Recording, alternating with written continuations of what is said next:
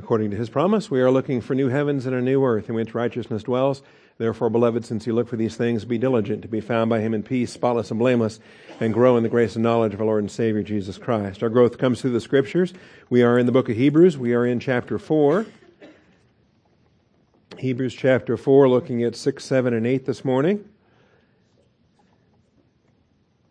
Hebrews chapter 4, verses 6, 7, and 8. Verse 6 begins with a therefore, and anytime you encounter a therefore, you have to stop and ask yourself what it's there for. What is the reference for the therefore? What is the logic that's being built upon? And in this case, it's verses 1 through 5. And really what we're dealing with in this chapter is centered on rest, on the rest that is provided for you and for me. And yes, the Exodus generation blew it, and even a generation later, Joshua led them in. They did conquer. They settled. They divided the tribe. But Joshua did not provide them rest, not on the spiritual basis that we're looking at in this chapter. And so I think it's important to understand, obviously, logically, what remains and why it remains and what we should be doing about it. And especially since it's available for all of us to enter into that rest. And this is where we are.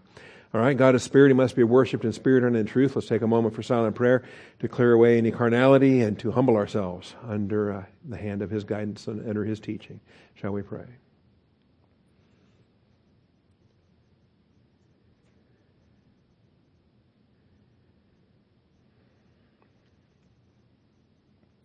Most gracious Heavenly Father, we thank you for the truth of your word and the blessing we have to receive instruction. We thank you for our Old Testament, for our New Testament, for the quotations of the Old Testament found in the New Testament. Father, where we can study to show ourselves approved, where we can search the Scriptures and see if these things are so, where we can learn from the failures that have been recorded, and that, Father, where we can make the application ourselves. Thank you for being a God of grace. Thank you for for providing abundantly, exceeding abundantly beyond all we could ask or think. I thank you, Father, for the reality of the Christian way of life. And that as we read our Bibles, we don't learn about these perfect people that never made a mistake, and that we don't feel like we have to be sinless or perfect, that we're going to struggle, we're going to fall short. And yet by your grace, Father, we confess, we're restored to fellowship, and we continue advancing in your plan for our life. And so, Father, use this message on this day to teach us about the rest you've provided. I thank you, Father, in Jesus Christ's name. Amen. It is curious to me, as speaking with a fellow last week related to the Bible, and tonight we're beginning the first of, I forget how many weeks, 12 weeks or something we've got coming in Geisler, Systematic Theology on Bibliology, and we're learning about what the Bible is and what it's not, and where the critics attack it and accuse it of being and so forth. And some very hostile people, particularly hostile to Jewish people, hostile to the Hebrew Old Testament. And so they've got this theory out there that it was just a bunch of Jews that made up the Bible in order to, claim a divine sanction for stealing the land away from the poor Palestinian people. And it's just a make-believe document. The Jews made it up to justify stealing the land and killing all the Palestinians. Of course, not true at all, and we can defend what the Bible is and based upon how the Bible was written. But it's curious to me, if I just, for the sake of argument, go along with that silly way of thinking, that this was just a book that they wrote, they made it up, it was a fraud and so forth, well then they were kind of morons about the book that they fraudulently wrote, because they included every failure. They included Abraham's failure and David's failure and all these real embarrassing stories about the Exodus generation falling in the wilderness. And you would think that if it's called the apologetic of embarrassment, the fact is that the Bible records all of these embarrassing stories. It's like the resurrection of our Savior. Why in the world, if you're just making that up, why would you have women being the first eyewitness testimony to the resurrection? That would be, in the day and age that was written, that would be the last thing you would want, would be the unreliable testimony of women, and what we were studying related to that. The apologetic of embarrassment is interesting in that regard. So as we turn to Hebrews 4 and we see it here, we see the story of that Exodus generation. They failed. They failed to enter into rest. They failed. They fell in the wilderness. And we see that they were not able to enter because of their unbelief. And so really to summarize these 5 verses that lead up to verse 6, it really comes down to that as we spot it in verse 2, they had good news preached to them, but the word they heard did not profit them because it was not united by faith in those who heard. And so the Word of God is alive and powerful. The Word of God is God-breathed and profitable. But if you don't accept it on a faith basis to unite it with faith, then it does not profit you in any respect. And you can listen to the best preacher that ever walked this earth. Jesus had all kinds of people that listened to him and then walked out ignoring him. They weren't responding by faith to what Jesus was teaching, and or Moses or anyone. And so we see this. So then we have the statement that's made in verse 3 that we're going to build upon this morning. We who believe enter that rest, just as he has said. So they didn't. They fell short. That whole generation died in the wilderness and did not enter into rest. But what do we get to do? We enter into rest. And I stressed a week ago and the week before that, we were talking about the aorist participle and got a little grammatical on it. But nevertheless, when we apply faith, when we unite the Word of God by faith, every time we do, not just that one moment when we got saved. Do you remember the day you got saved? That's great. Don't forget that day. But the message of this chapter is not about the day you got saved. What we talk about when you reply by faith, when you respond by faith to every testing circumstance, to every occasion in which you've got the opportunity to walk by faith or to walk by sight.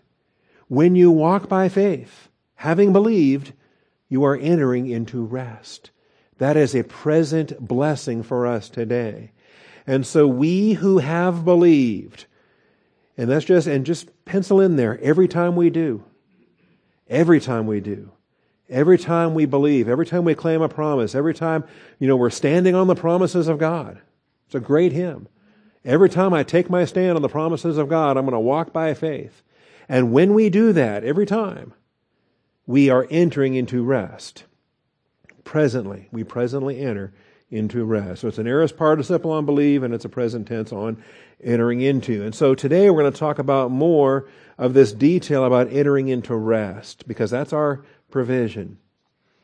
Verse 6, therefore, since it remains for some to enter it, and those who formerly had good news preached to them failed to enter because of disobedience, he again fixes a certain day, today, saying through David after so long a time, just as has been said before, today, if you hear his voice, do not harden your hearts.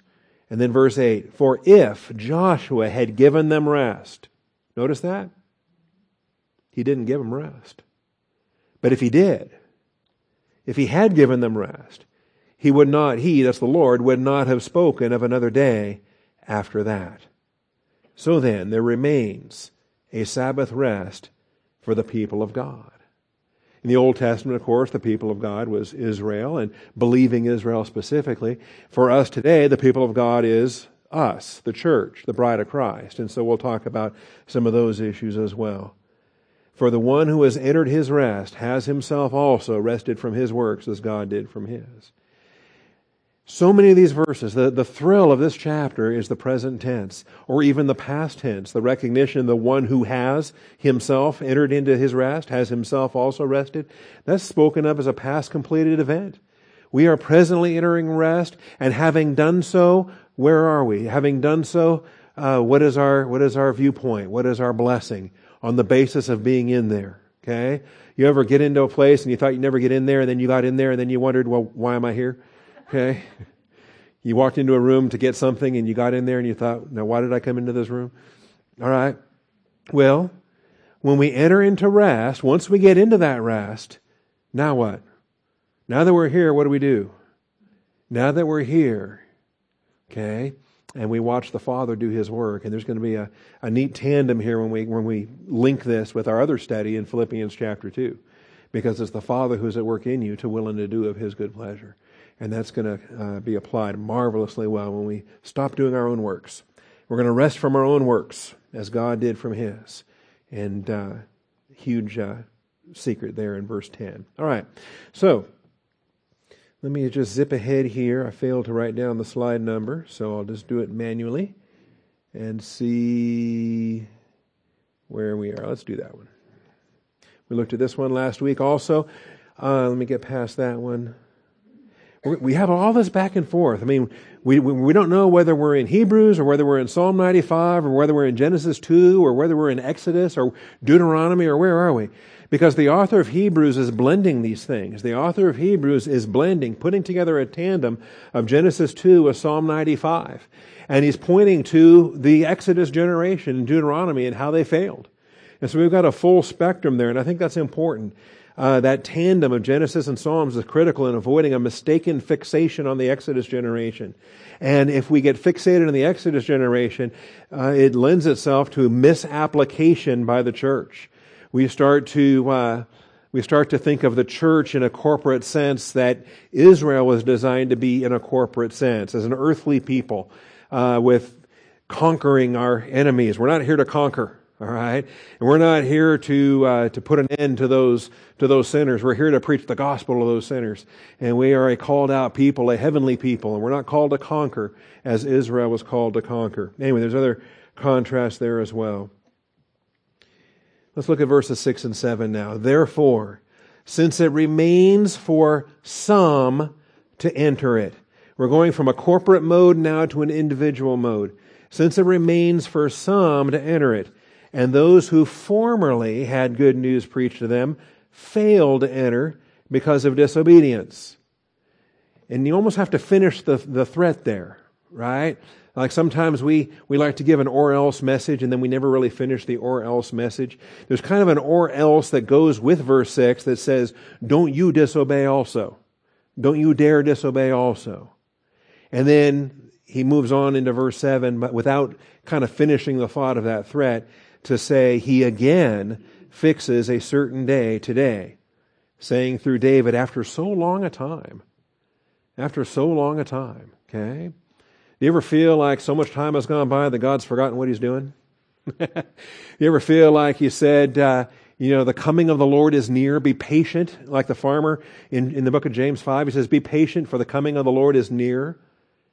And then you scratch your head and say, but that was 2,000 years ago. How near is it? Okay, and maybe He's forgotten, or maybe He blew it. Maybe He intended to do it, but now He's switching. No, don't mock. Don't mock. The scoffers come in the last days and say, where is the promise of His coming? It's still in force. It's still coming, and it could be today. So, it remains. It remains. We talk about things that you left behind, things that you forgot, the cell phone you left at the house, whatever it is that you left behind. And this is the language that we have. You remember Paul left a cloak in 2 Timothy 4:13. He also left Trophimus in 2 Timothy 4:20. He also left Titus in Crete, Titus 1:5.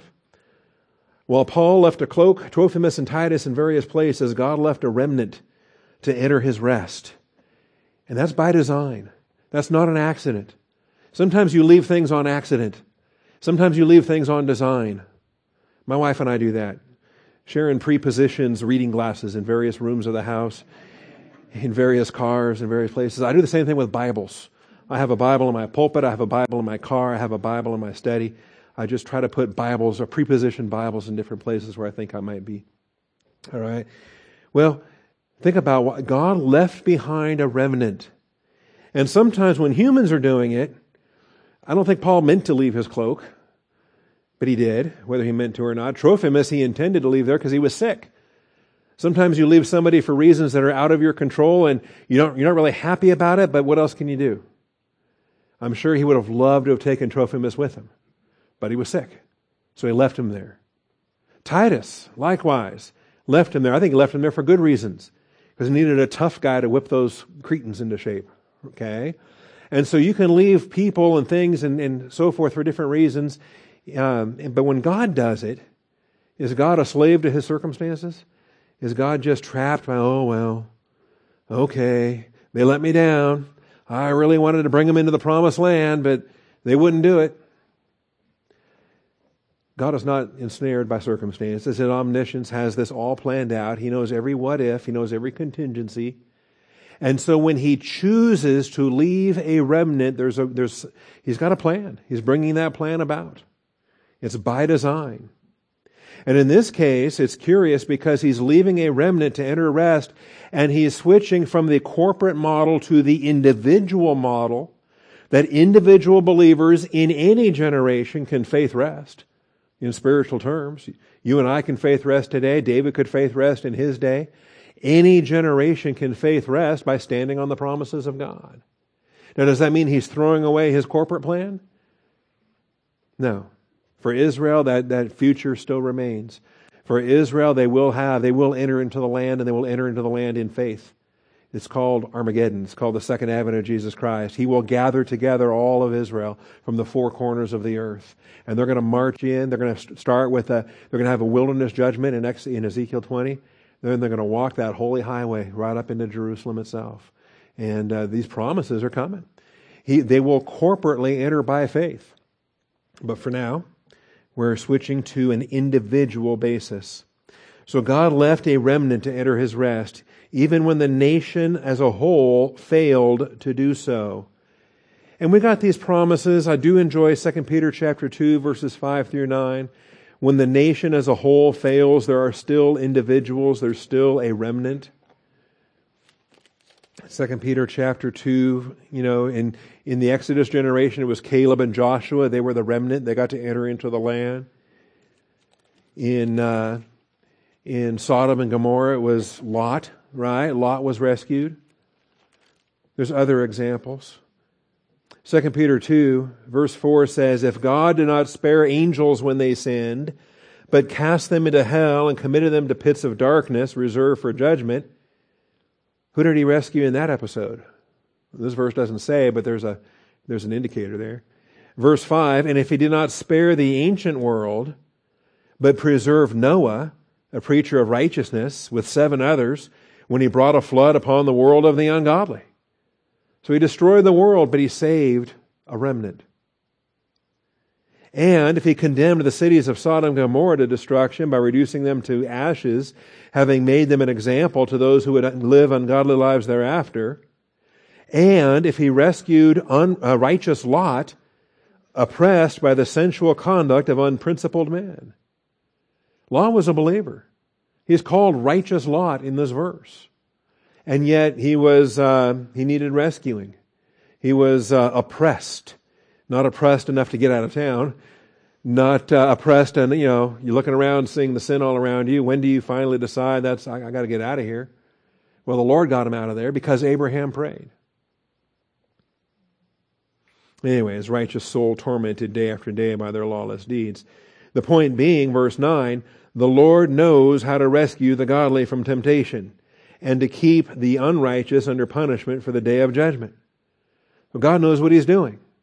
God's got a plan and God knows what He's doing, and He can preserve a remnant.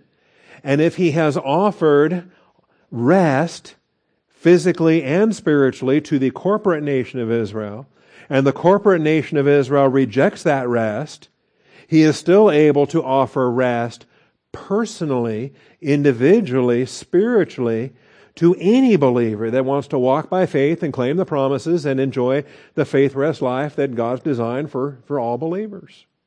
That's the issue. And what we're teaching too, by the way, with respect to the offer of rest and to the offer, the corporate offer that's then rejected, we have a parallel doctrine, I believe, that we can teach with respect to the kingdom. Because the kingdom has been offered and the kingdom has been rejected again and again and again. Up to and including the first advent of Jesus Christ. The kingdom was offered. And John the Baptist, the herald, announced the kingdom and said, the kingdom of heaven is at hand. And said, here's your king. And they rejected the kingdom. They crucified their Christ. So what remains then for the individuals? For the individual Jewish believers, for those who did receive Him, right? He came to His own and His own did not receive Him, but as many as received Him, to them He gave the right to become children of God, even to those who believe in His name. And so these are principles, these are concepts that are throughout Scripture, that are in a variety of passages, in a variety of places. We shouldn't be surprised to see them here in Hebrews, that the national rejection of rest does not hinder individuals from applying faith. Even if the nation as a whole does not apply faith or unite the promises with faith, individuals within the nation certainly do, certainly can. All right. And so this is what we see with respect to this. Now, after so long a time, is 400 years really that long between Moses and David? Remember Moses, the Exodus in about 1440 BC, 1446 BC, or whatever date you like to use for your Exodus in your Old Testament chronology. And then King David about 1000 BC, ballpark for David and Solomon. Okay, after so long a time, God graciously offers a kingdom of rest to Israel under David's throne. And this is the point. David wrote Psalm 95 400 years after Joshua failed to give them rest. And yet he said, today, if you would hear his voice. David in Psalm 95 was presenting this promise that believers in his day and age need to accept the promises of God and walk by faith, to not harden their hearts, to live the Word of God. And so it's curious to me when we see this. After so long a time, God graciously offers a kingdom of rest to Israel under David's throne. And you look at this in 2 Samuel 7. Let's join me there. 2 Samuel 7.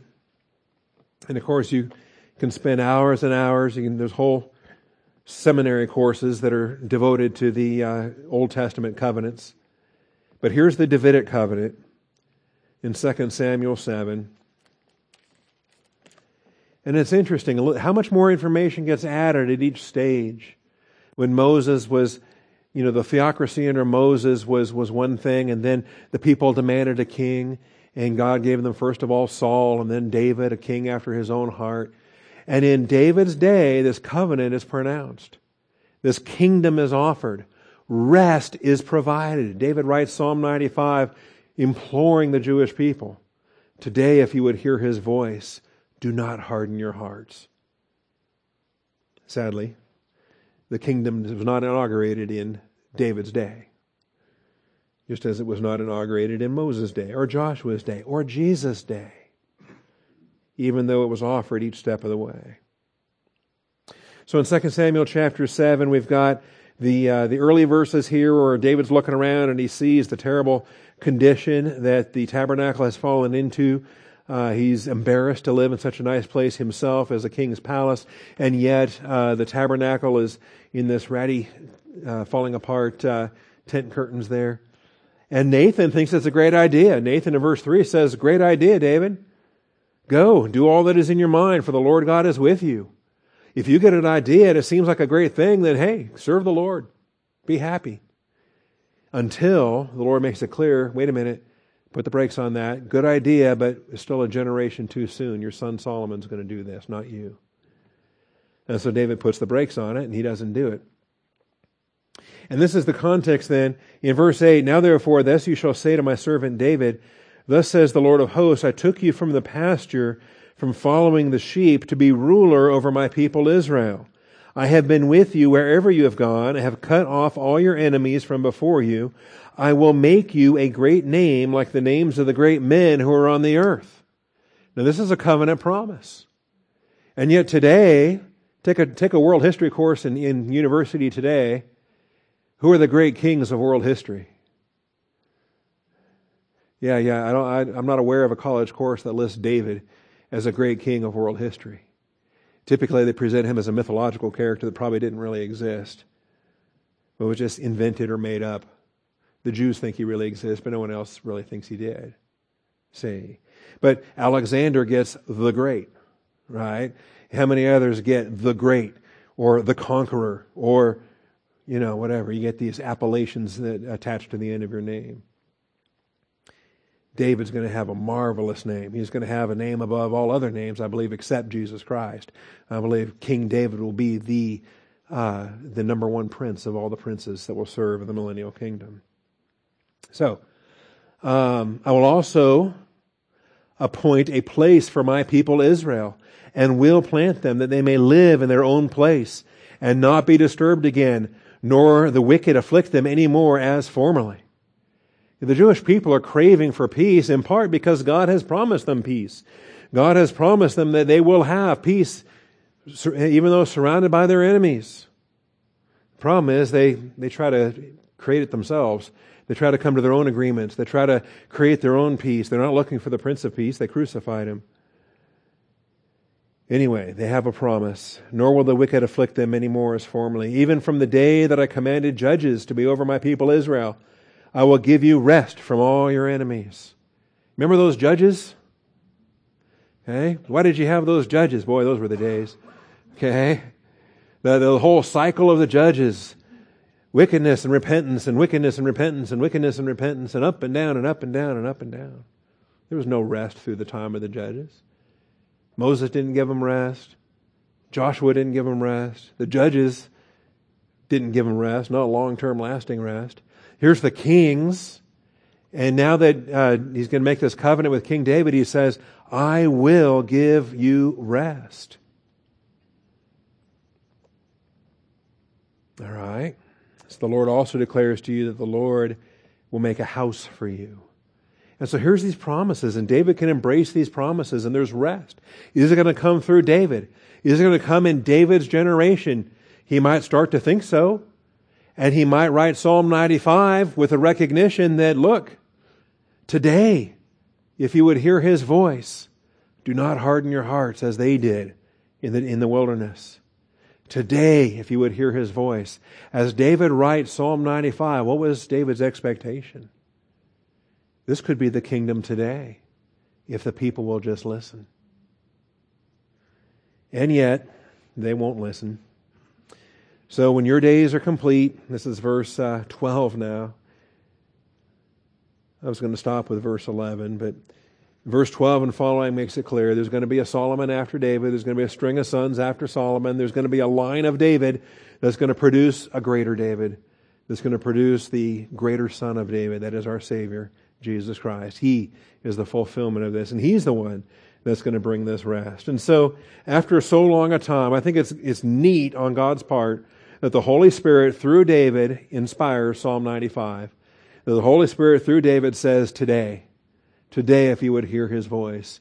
And so forget about 400 years ago, forget about 2,000 years ago, forget about all these previous failures, forget about your own previous failures. Today, if you would hear His voice. Today, get in fellowship today. Be under teaching today. Walk by faith today. Whatever your Christian walk has been like prior to today. Good, bad, or otherwise. Forget about it. Just take today and move forward. So 400 years from Moses to David, 1,000 years from David to Christ, 2,000 years from Jesus till now, 2,000 plus years from Jesus' first advent to His second advent. I think I'm right about that. Is this 2018 still? Okay. I'm losing track. And yet, what's coming up? What's coming up? And it's curious to me. Matthew 23. In Matthew 23, and we see the plan of God. Is God's plan thwarted? Does God get frustrated with these pesky humans? I believe Satan is. I think Satan gets frustrated left and right. I think Satan, when he's got this glorious satanic plan that he thinks is comparable to the Father's plan, and Satan just gets befuddled left and right by human volition. All of the variables and all of the unexpected things, and who would have thought that? And Satan is just, I think, and it doesn't stop. When he puts his great hero out there as this huge man of peace in the tribulation, riding on the white horse and posing as Christ, and here we have, peace in our day. And human volition steps in, and we find a kingdom divided against itself. And we find that the tribulation, that we have the greatest war ever launched in the history of war, right there in the tribulation. Satan can't handle human volition, but God can. And I love that. And so in Matthew 23, verses 37 through 39, we have this statement here.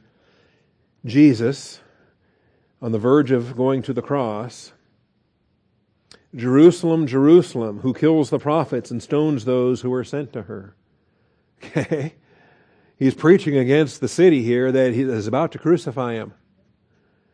How often I wanted to gather your children together, the way a hen gathers her chicks under her wings, and you were unwilling.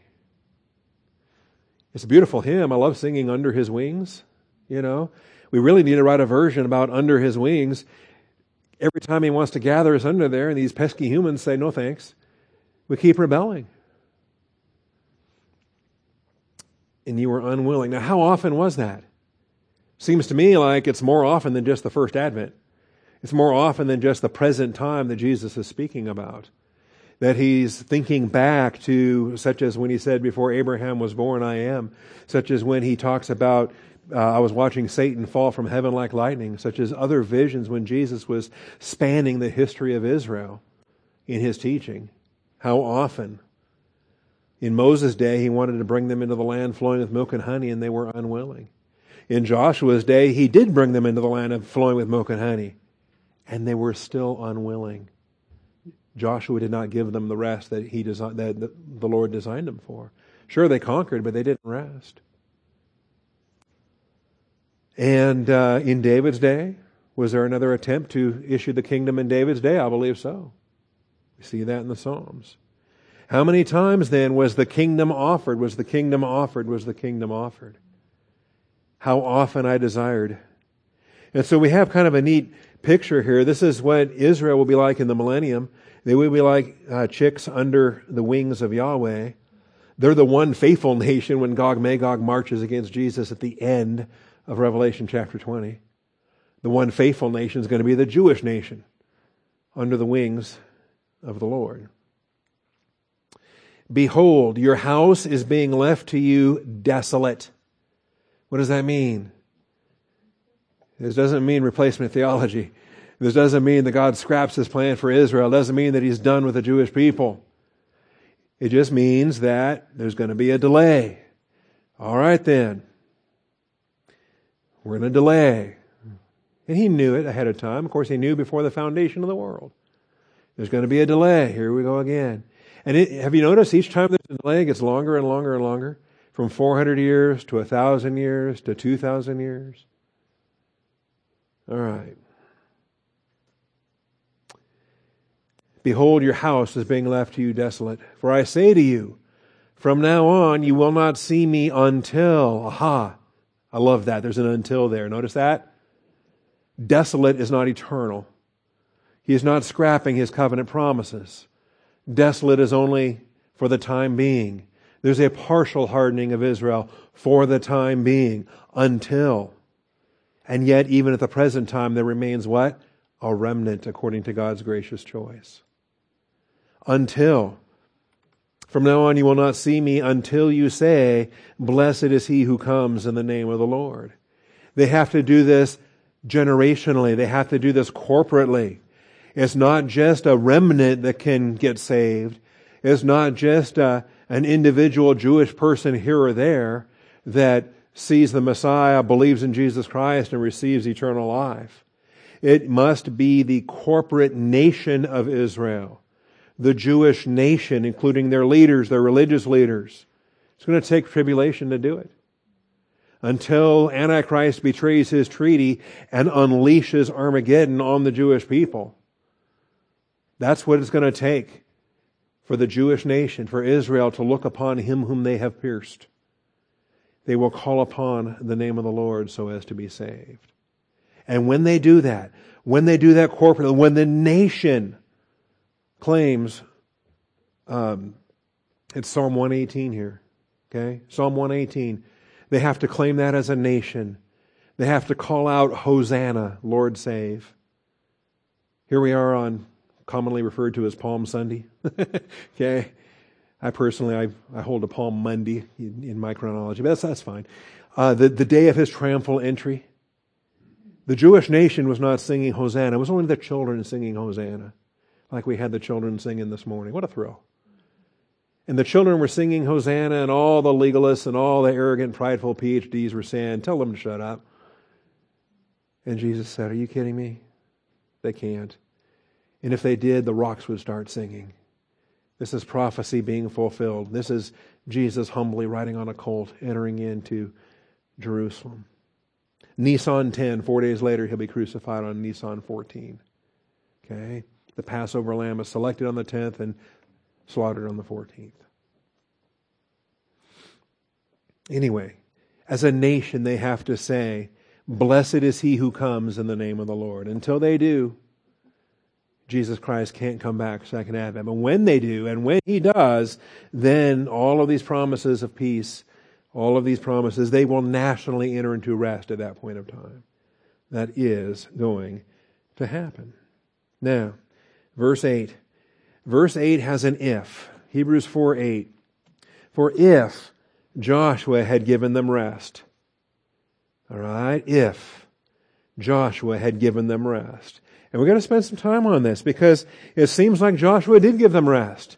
And I can, there's somebody that wants to raise their hand and say, oh, but, right? They want to be like that guy in Welcome Back, Kotter that's raising his hand and you know what I'm talking about. And he's saying, ooh, and he's got the answer, right? Joshua did give them rest. Moses didn't, but Joshua did. They crossed the Jordan. They conquered Jericho. They conquered Ai. Oh, second time. They conquered the other cities. They divided up the land. They settled in the land. Joshua gave them rest, and I can show you a verse in Joshua that says he gave them rest. Well, he gave them a rest. But did he give them God's rest? Because the thing is, the promise, I swore in my wrath, they will not enter my rest. So the rest Joshua gave them, was that God the Father's rest from Genesis 2:7? Was that the rest from day 7? God's rest? Or was it just a political rest? Was it an economic rest? Was it a military rest? What kind of rest was it? What kind of rest are we looking for? So verse 8 says, if Joshua had given them rest. And the language there says he didn't. This is called a counterfactual. This is with an if, but it's not true. But if it had been true, then this would have been the case. If I hadn't become a pastor, I would have become a homicide investigator. Maybe. That was my goal. Okay? My dream. If I hadn't, you think about the shouldas, wouldas, and couldas. If I hadn't done this, if I hadn't done that, if I hadn't gotten those terrible grades at the university, I wouldn't have gone into the Army. Okay? Yeah. And if I hadn't, what produced those grades? Those grades were produced by something else that if I hadn't done. Okay? If I hadn't. Okay? And I'm not the only one. We all have these. Okay? And this is not confession hour. All right? That's all the blood of Christ. Praise God. Now, when the Bible presents these, though, we learn. We learn some amazing things about God and His omniscience. We learn some amazing things about the plan of God because He knows every shoulda, woulda, and coulda. He knows every alternative. He knows every timeline. He knows every alternative timeline. He knows every what if. We think we know, but we don't know. All right. Now, Joshua did lead Israel to conquest and settlement. That is true. Joshua led Israel to conquest and settlement, but he did not lead the nation to a faith rest acceptance of God's will. When we read Joshua 21, when we read Joshua 23, when we read Joshua 24, there's a lot of reading that goes into this, but when you read these selections, it's clear. They had a rest of a sort. They had a sort of a rest. A kind of a rest. All right? And so it's legitimate to ask ourselves, well, what do you mean by rest? Right? Like, who's my neighbor? We want to know, well, wait a minute. Because Joshua says he gave them rest. Hebrews says he didn't give them rest. which is why David spoke of another rest 400 years after that. So how does this work? How are they both true? Say, well, they can't both be true, so I'm going to pick the one I like. Danger. Don't ever do that. Don't ever do that with any passage of Scripture. If you observe what you think is a contradiction or what you think is a conundrum, great. Embrace them. They're both true. And don't for a minute say, well, I like this verse, I don't like that verse, so this one's true, that one's not true. God is not a liar. Every verse is true. And so when Hebrews says Joshua didn't give them rest, that's true. Joshua did not give them rest. When Joshua in his own book said he gave them rest, he did. That also is true. But now we start to ask ourselves, what kind of rest are we talking about? And what kind of rest was promised? And what might they have had better than what they did have? A faith rest acceptance of God's will.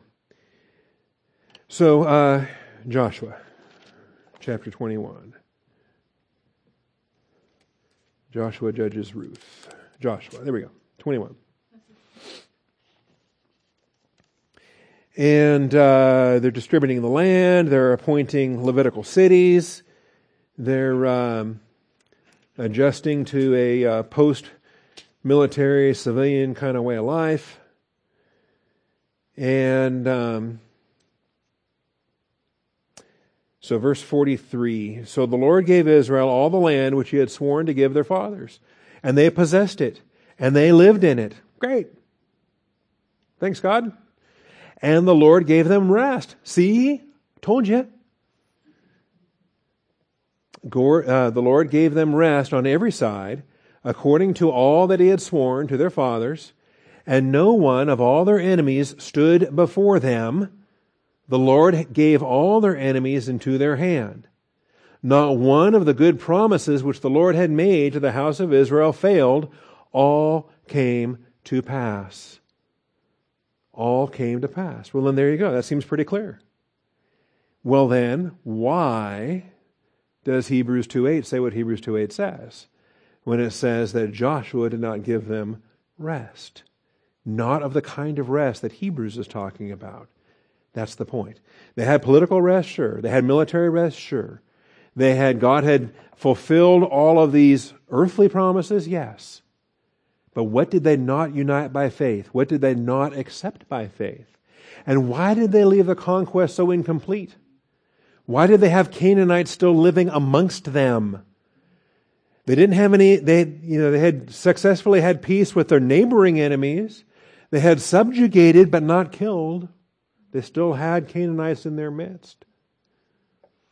And Joshua and Judges are both going to make that very clear as well. There's other issues here in chapter 22, including some disobedience, including some sin. We get into chapter 23. It came about after many days when the Lord had given rest to Israel from all their enemies on every side, and Joshua was old, advanced in years, that Joshua called for all Israel, for their elders and their heads and their judges and their officers, and said to them, I am old, advanced in years. All right? Nothing wrong with that. If it is what it is, then own it. Okay? Celebrate it. Embrace it. He knows. And you have seen all that the Lord your God has done to all these nations because of you. For the Lord your God is he who has been fighting for you. See, I have apportioned to you these nations which remain as an inheritance for your tribe. Now, why do they remain? With all the nations which I have cut off from the Jordan, even to the great sea, toward the setting of the sun. The Lord your God, he will thrust them out from before you. See, there's still work to be done. There was an incomplete fulfillment. There was disobedience on their part. And so, although he did give them rest, it was not the total rest they could have had, and the spiritual dimension was clearly not there. The spiritual dimension was not there at all. They were happy to plunder, they were happy to kill, they were happy to obtain food they didn't plant and crops they didn't plant. They were happy to inhabit cities they didn't build. But the spiritual dynamic of serving God, Didn't have it.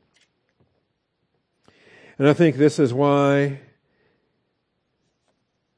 Joshua delivers the choose you this day message. It starts in chapter 23. It carries over into chapter 24.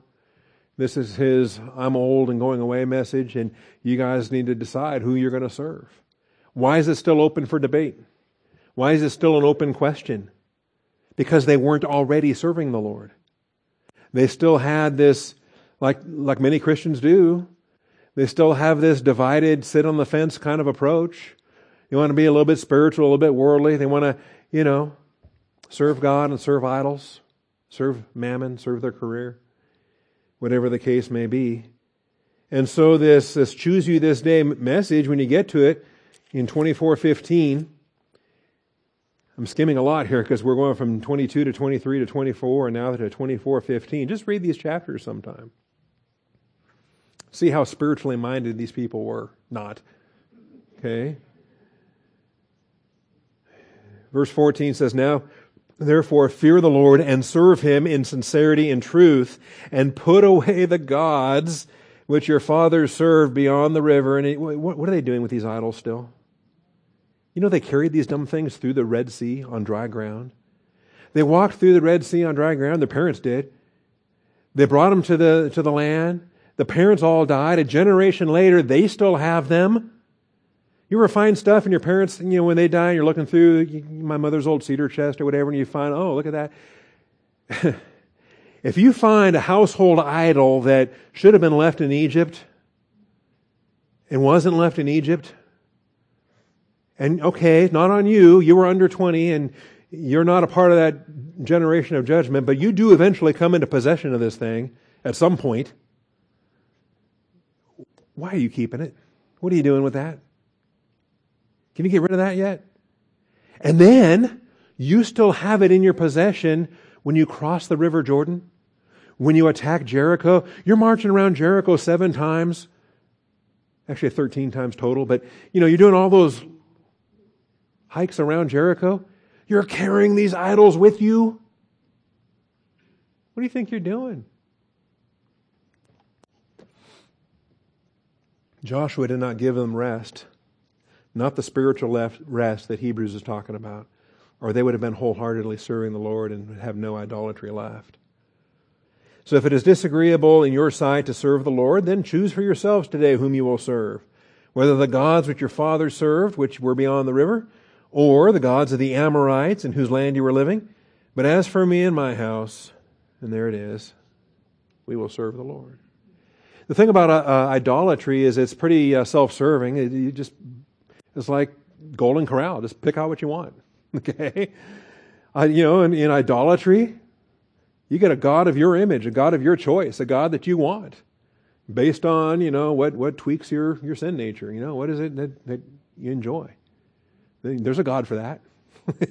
Okay? As opposed to, of course, the one true God, the one who chooses us, the one who sent His Son to die for us. Big difference. So the gods of your fathers beyond the river, I think that was back in the pre-Abrahamic days, or the gods of the Amorites in whose land you're living, the Canaanite gods here that they just finished conquering, or even the Egyptian gods that they brought those idols with them out of Egypt. So they got a spectrum here of any kind of pantheon, Babylonian, Egyptian, Canaanite, whatever. And isn't that curious? Choose you for this day. It leaves matters for personal acceptance or personal rejection. Choose you this day. It's an invitation. Be an idol worshiper if you want to be an idol worshiper. Go serve the moon god. Isn't that amazing? Muslims today are serving the moon god. Allah was the moon god in Mecca. They're serving the moon god. Yet they claim to be Abrahamic. Duh, Abraham left the moon god. He left Ur of the Chaldees, center of moon god worship. Came to worship Yahweh Elohim, the Lord God of Israel. Jesus is going to restate this very bluntly when He closes the canon of Scripture in Revelation 22:11. Jesus says this bluntly, and this is a verse that some people don't like. Just like they don't like choose you this day. Oh yeah, they like the we will serve the Lord part. But the first part of that verse says, be a demon worshiper. If you want to be a demon worshiper, go do it. Choose you this day whom you will serve. Go serve Molech. Do what you want to do. Joshua says, as far as I'm concerned, though, my household is serving the Lord.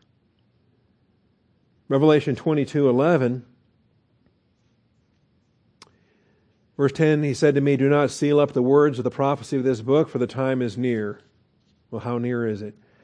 Let the one who does wrong still do wrong, and the one who is filthy still be filthy. Let the one who is righteous still practice righteousness, and the one who is holy still keep himself holy. Does that have an impact? You know, it's curious to me, because what are we called to be? Children of light in the midst of a crooked and perverse generation. We're to be the holy. We're to be the righteous. And we're not forcing that other side to, follow our morality or try to fake it or be us. We give the gospel. We preach the gospel. Anyway, it is interesting to me. We're going to have to come back to this next week, because the counterfactuals, I just don't have time today. These counterfactuals are an important element in God's omniscient essence and God's sovereign plan. These what ifs. If Joshua would have, then David wouldn't have. Okay? Specifically, if Joshua would have, the Lord would not have. Because it's the Lord who spoke of another day after that. If Joshua had, the Lord would not have. We would not have Psalm 95 in our Bibles. There would have been a different outcome had Joshua brought the theocracy into place on a positive volition basis. If they would have entered into the rest that God designed, we would not have had Psalm 95 like we have it now. We would not have had, think about everything else that follows. All right, so it's just I can't give it to you in 3 minutes, so we'll come back to this and talk about these counterfactuals, because this is God speaking. This is Scripture speaking. We don't always know. We say, right? If when I proposed, if Sharon had said no instead of yes, that's not even a pleasant thought. If most of these are unthinkable at this point, because you look back and you see so much grace and so much mercy, and God is just so faithful in all He does. But we don't know. Would I have become a homicide investigator? That's what I wanted to do, but who says I would have? Right? Just because I wanted to didn't mean it would have happened. But when God says it would have happened, then we know for a fact it would have happened. He talks about Sodom and Gomorrah. They would have remained until the 1st century A.D. Jesus said that. If the miracles had been done that were done in you had been done in Sodom and Gomorrah, they would have repented. They would have remained to this day. Jesus uttered those words in 33 A.D. Wow. Such a revival would have been sparked in, when was Sodom and Gomorrah destroyed? Ballpark, 2000 BC? Plus or minus a couple hundred years. I'm earlier on Abraham than some people, but that's fine. 1800 for some people BC, 2200 for other people BC. It's in a range. 2000 BC plus or minus a couple hundred years. Okay? Nearly 2,000 years. Sodom and Gomorrah would still be around in Jesus' lifetime. That's a powerful what if. And it's factual. Because God's sovereignty knows it. So, we'll pick up on this, Lord willing, in rapture pending. Father, I thank you for this morning. I thank you for the truth.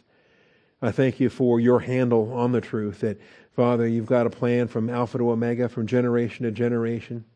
In Moses' day, in Joshua's day, in David's day, in Jesus' day, in our day. And Father, for 1,000 generations in the new heavens and on the new earth. You've got a plan between Alpha and Omega, and we just thank you for the grace and the blessing of being a part of it. And I thank you, Father, that we get to enter into your rest all day, every day. That we get to claim the promises, stand on the promises. We get to unite your word with faith anytime we choose to, Father. Thank you for positive volition. Thank you for hunger. I pray that you would be at work in the members of this flock, Father, to increase our appetite, to increase our capacity. If we're making do with 500 calories, give us 1,000, give us 2,000. Give us 5,000 calories, Father. Spiritual calories in the Lord, in the Word of God. Let us feast, and then let us live it out by faith. Let us live it out day by day, Father. And thank you that we can learn the Word and we can live it out. And as we do, Father, we who have believed presently enter that rest. Might we enter that rest today and every day. I thank you in Jesus Christ's name. Amen. All right, this is our closing Sunday.